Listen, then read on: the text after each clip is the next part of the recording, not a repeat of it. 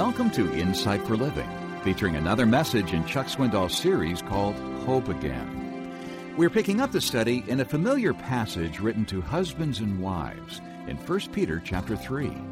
Last time, we addressed Peter's admonition to wives. During the next half hour, our attention turns to husbands.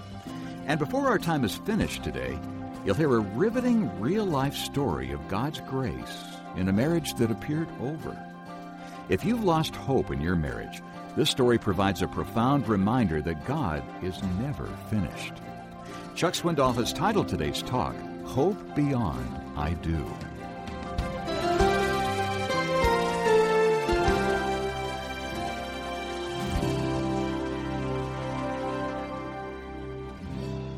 Now it's your turn, men. And even though you get one verse, there are three powerful commands to the husband in this 7th verse. You husbands, the first command, live with your wife. This word translated live means to dwell together, to be at home with. It conveys a close togetherness for which you, husbands, and I are responsible. It isn't the wife's task to develop the togetherness of the home. It is the husband's job. And right away I move to the second command, know your wife. See verse 7? Husbands, likewise, be at home with your wives in an understanding way as with a weaker vessel. Remember the word in verse 7? Likewise. Submitting to the Lord Jesus Christ, husbands. Submitting your will to Him, giving Him your selfishness. Not demanding of your wife more than is fair play. I married a couple a number of years ago, and I knew they were headed for trouble. I tried my best to put it off, but they wouldn't delay it. They had to get married, and I told her I thought he was a little weird, and she said, well, I know, but I think we can work it out. And I remember several months after they married, she came back to me, and he was there, kind of sheepishly walked in. I could tell she kind of had him by the ear as they walked in the door, and they sat down, and she said, I'd just like to ask you, is it common for a husband to take all the doors off of in the house after you marry? Well, I said, well, I've never thought about that before. That's a new piece of information. She says, several days after we got home from our honeymoon, he took every door off, took all the hinges off, and got rid of them so there wouldn't be, quote, any secrets. The guy's sick. It is really a weird way to prove that he wants to know all about his wife and wants there to be no secret. Men do the weirdest things to prove something in the marriage. Give them a break, guys. What's wrong with just loving them? Just listening to them. Adapting to what they need. Saying no to more and more in your work so you can say yes to more and more in the home. So you can say yes to the helping with the children and the tasks and needs of a home. It's an extremely masculine thing to do. How else will your children learn the role of a dad and of a husband? Not smothering. Not smothering. The great smother up is the husband who is so insecure he cannot let his wife out of his sight. And that's another series of stories I could keep you busy with for hours. Let her be. Let her free.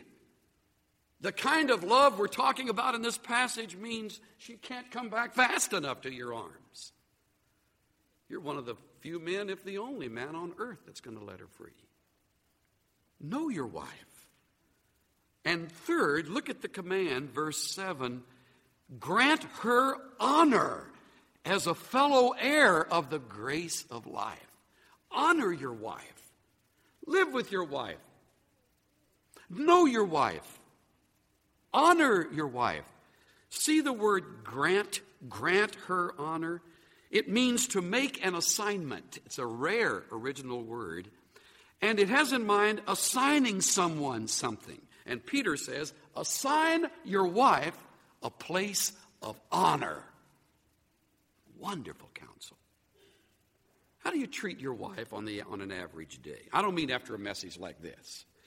I mean after a message like this, it is going to be wonderful. Let me help you with the door. Oh, let me get the key. I'll open the door. Oh, let me carry you over the threshold. Not after this talk, okay? 2 months later, honor the wife. Honor her. A place of significance, and tell her that. Don't just act it out, tell her. Write it out. Leave her notes. Add that to your week. Send her a letter. You know, a letter you address to home and stamp it will actually come to your home. And she will actually read it. You might include a little glycerin tablet she can place under her tongue so that if it's that kind of surprise. There are neurotic husbands as well as neurotic wives. I promised you the list from Osborne's book. The explosive, argumentative, domineering husband. That's one neurotic kind of husband. The compulsive husband. The uncommunicative husband. The child husband. The hypochondriac husband. The passive, silent, retreating husband. The playboy husband. And last but not least, the neurotic tightwad husband. Isn't Peter on target? Isn't this a magnificent section of truth? And you will never read stuff like this in the Times or in Newsweek or in any periodical you'll ever receive in this generation. You'll only get it from the Scriptures. And this works. Not some stupid extreme interpretation of it. The truth of it works. It works, men and women. It revolutionized my home. That's why I know it works. I didn't come from a great home, and my wife didn't come from a great home. And we were determined if we were going to make it, we had to go God's way, and we had to equally be willing to change. And I'll tell you, of the two, I have had to change the more. About the time I think I got it whipped into shape, another area emerges, and I have to deal with that. About the time I get kids taken care of and they're gone, then grandkids invade, and they're back. Ladies, your actions, your adornment, your attitudes, your attention couldn't be any more important than in the home. Husbands, living with your wife, getting to know your wife, honoring the woman God gave, couldn't be more important. Couldn't be more important.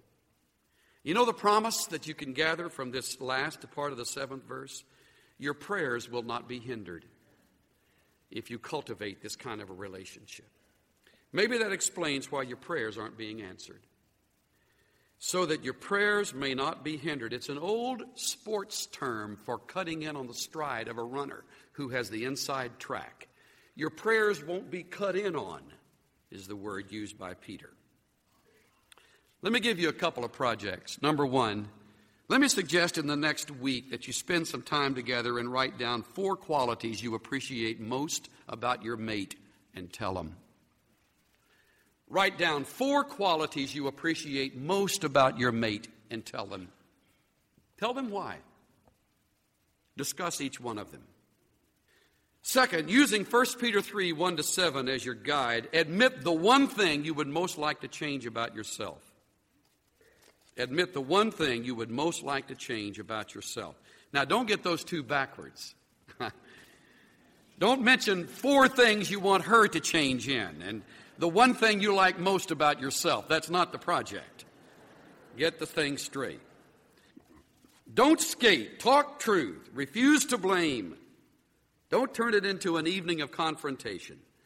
Make it an evening of getting back together. Risk being transparent. I promised you an interesting conclusion on this talk, and now I can hardly wait for it.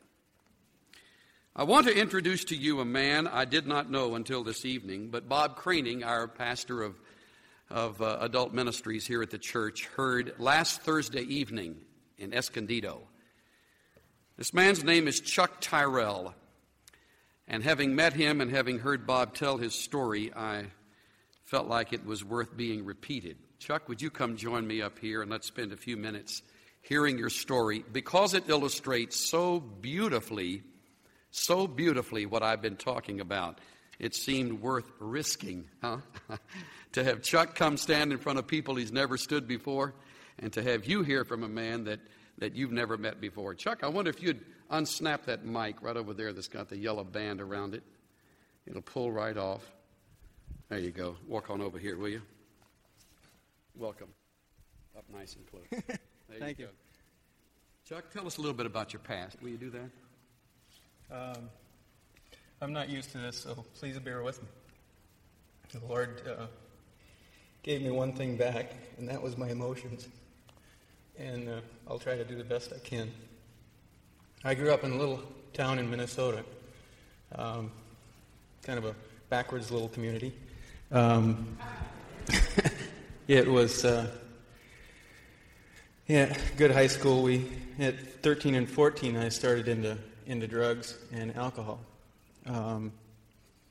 I started smoking pot, not any real great stuff, because back in Minnesota you don't get real good stuff.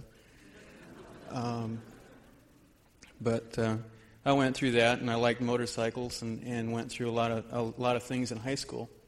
Didn't like the cold, so I decided to move out to California.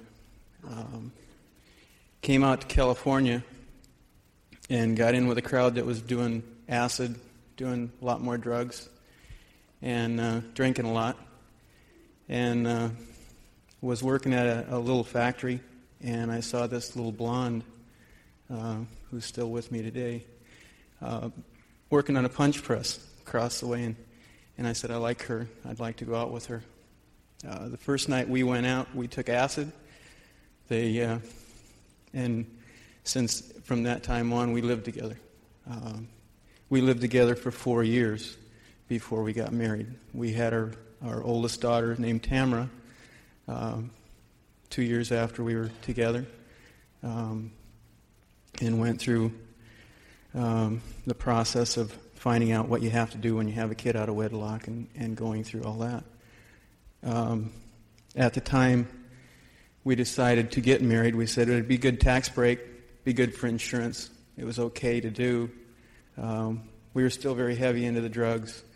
My wife and I had saved up, and I bought my first Harley, and I also gained an attitude. That attitude was a not caring attitude. Still going out trying to be the macho biker, going through a bunch of different people, different ways of doing things. My wife and I arguing, fighting whenever I came home drunk, because if I can go back a little bit, my wife had a mother that was a social alcoholic, and she has a brother who is still an alcoholic, and we pray for him. But we went through a lot of garbage, and we had our second child, Miranda, and finally we had a business of our own. I moved from the one company. We had a business of our own for 4 years. We went through a bankruptcy. I found out my wife had had an affair for 18 months. At this time, I was also into the pornographic scene, watching movies, going through a lot of garbage, trying to tell my wife, what we should be doing and things like that. We came out of all that and moved into a little house, and my wife, actually my youngest daughter, Miranda, who is with us tonight, met a friend at school, and her little friend said, "Would you like to come to Sunday school?" And my little daughter said, "Yeah, I think that'd be fun. Can we come? Can I go with you?" And she said, "Yeah." Well, my daughter started a chain reaction. My oldest daughter started to go to church. It's to Sunday school with another friend. From that point, as women do, and you ladies are very good at it, you talk to each other very good, whereas men don't do that a whole lot. We talk about a lot of garbage, but we don't really talk about things that are important. My wife met Debbie Reynolds, not the actress Debbie Reynolds, but a friend of ours. She went through, and she told my wife, because my wife liked to look slim and trim, she said there was an exercise class at church. Would you like to come? This was a class called Slimmer Size, and they teach low-impact aerobics with Christian music. My wife started to hear the Christian music. She started to listen to Debbie. She started to understand, wait a minute, there's something here. There's something that I can't place. She started to go to the church on Sundays. I still stayed at home, and I thought it was a bunch of bunk. Thought there was no way. I believed, if I can go back again, I had a large argument with my one of my aunts at a family gathering that we had. I believed in flying saucers and chariots of the gods, if any of you have ever seen all that stuff. And I had no belief in God that He was real. I said, I don't think there's anything to that. At this point, my wife, going to church, was asked to go on a ladies' retreat. My wife went on the retreat. Pastor Strauss, our pastor's wife, spoke at that retreat. My wife came back. I was still getting drunk, still getting stoned and doing whatever. I came back, and my wife started to change. My wife started to look at me and say, "You're okay." My wife came to know the Lord a couple weeks later at our church. I come home drunk. I come home wasted away. My wife started to hug me. She started to actually come up and not acting, not doing anything else, but she started to hug me for real and tell me I was okay. Tell me that she loved me. At that point in time, I went, wait a minute, this is crazy. My wife, I worked with my wife for a long time, and excuse me for the tears. I worked with my wife for a long time, and you didn't talk with my wife before 10 o'clock in the morning. My wife rolled over, looked at you, did not smile, kind of grunted, got up, did whatever she had to do, and we went to work. Her boss didn't even talk with her before 10 o'clock in the morning.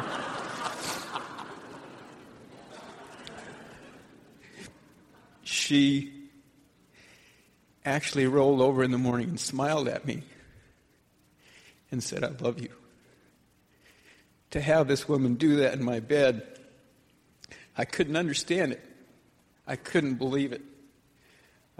Debbie's husband, Greg Reynolds, had been talking with me a few times, and he said, "There's a men's retreat coming up. Would you like to go?" I said, "No, I don't think so. I still think this is a bunch of bunk, and I'm not buying it." I went. I don't understand why, but I went. And I saw a bunch of guys. I've still got my Harley parked in the garage, and I said, "These guys are riding bicycles. There's a bunch of yo-yos. This is stupid. Why am I here?" Dr. Mitchell from, I think it's Biola, Curtis Mitchell from Biola was there. And as he was speaking, I said, wait a minute, somebody told him I was here. Somebody told him that I didn't know the Lord, because everything he said seemed to beat me severely about the head and shoulders, telling me that I needed something, and I needed to do something to make my life whole. After seeing what happened to my wife, I was getting a little worried that something may change, and yet I saw these guys and I went, no, this confirms that they're way out of whack, and I don't want to do that. Yet Dr. Mitchell kept preaching. Finally, I started reading a little bit in the Bible that was there.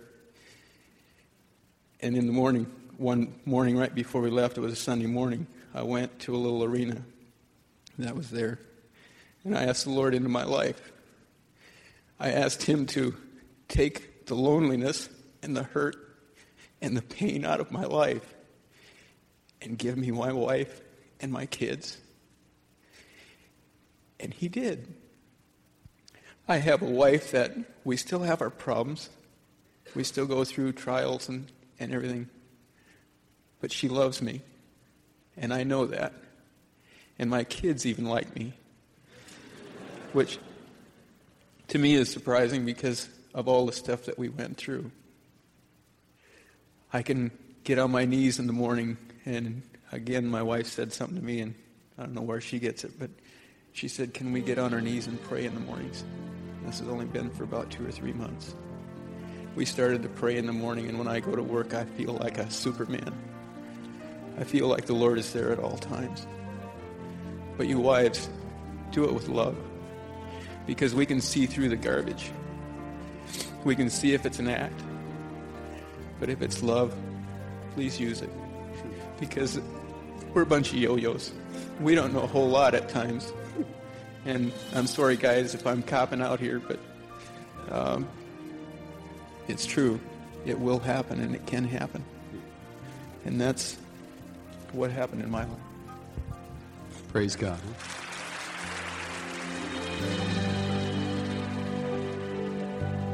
You're listening to Insight for Living, and the conclusion to Chuck Swindoll's helpful message on marriage called Hope Beyond I Do.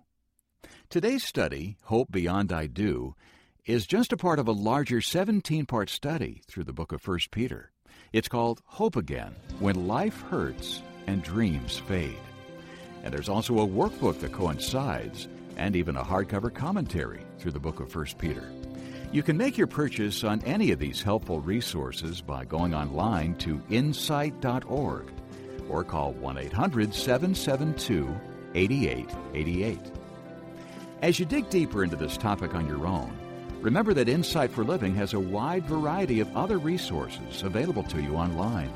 We invite you to spend some time browsing through our website to see the articles, messages, books, and other related materials at your disposal. You'll find these resources and more at insight.org/marriage. And you can download the convenient mobile app online in order to hear Chuck's teaching on your own schedule and wherever you go. You'll find a link for downloading the mobile app on our website at insight.org/app. Finally, we'd invite you to follow Chuck Swindoll on Twitter and join the conversation about today's topic and more by liking our page on Facebook. And you'll find the links for both Facebook and Twitter online at insight.org.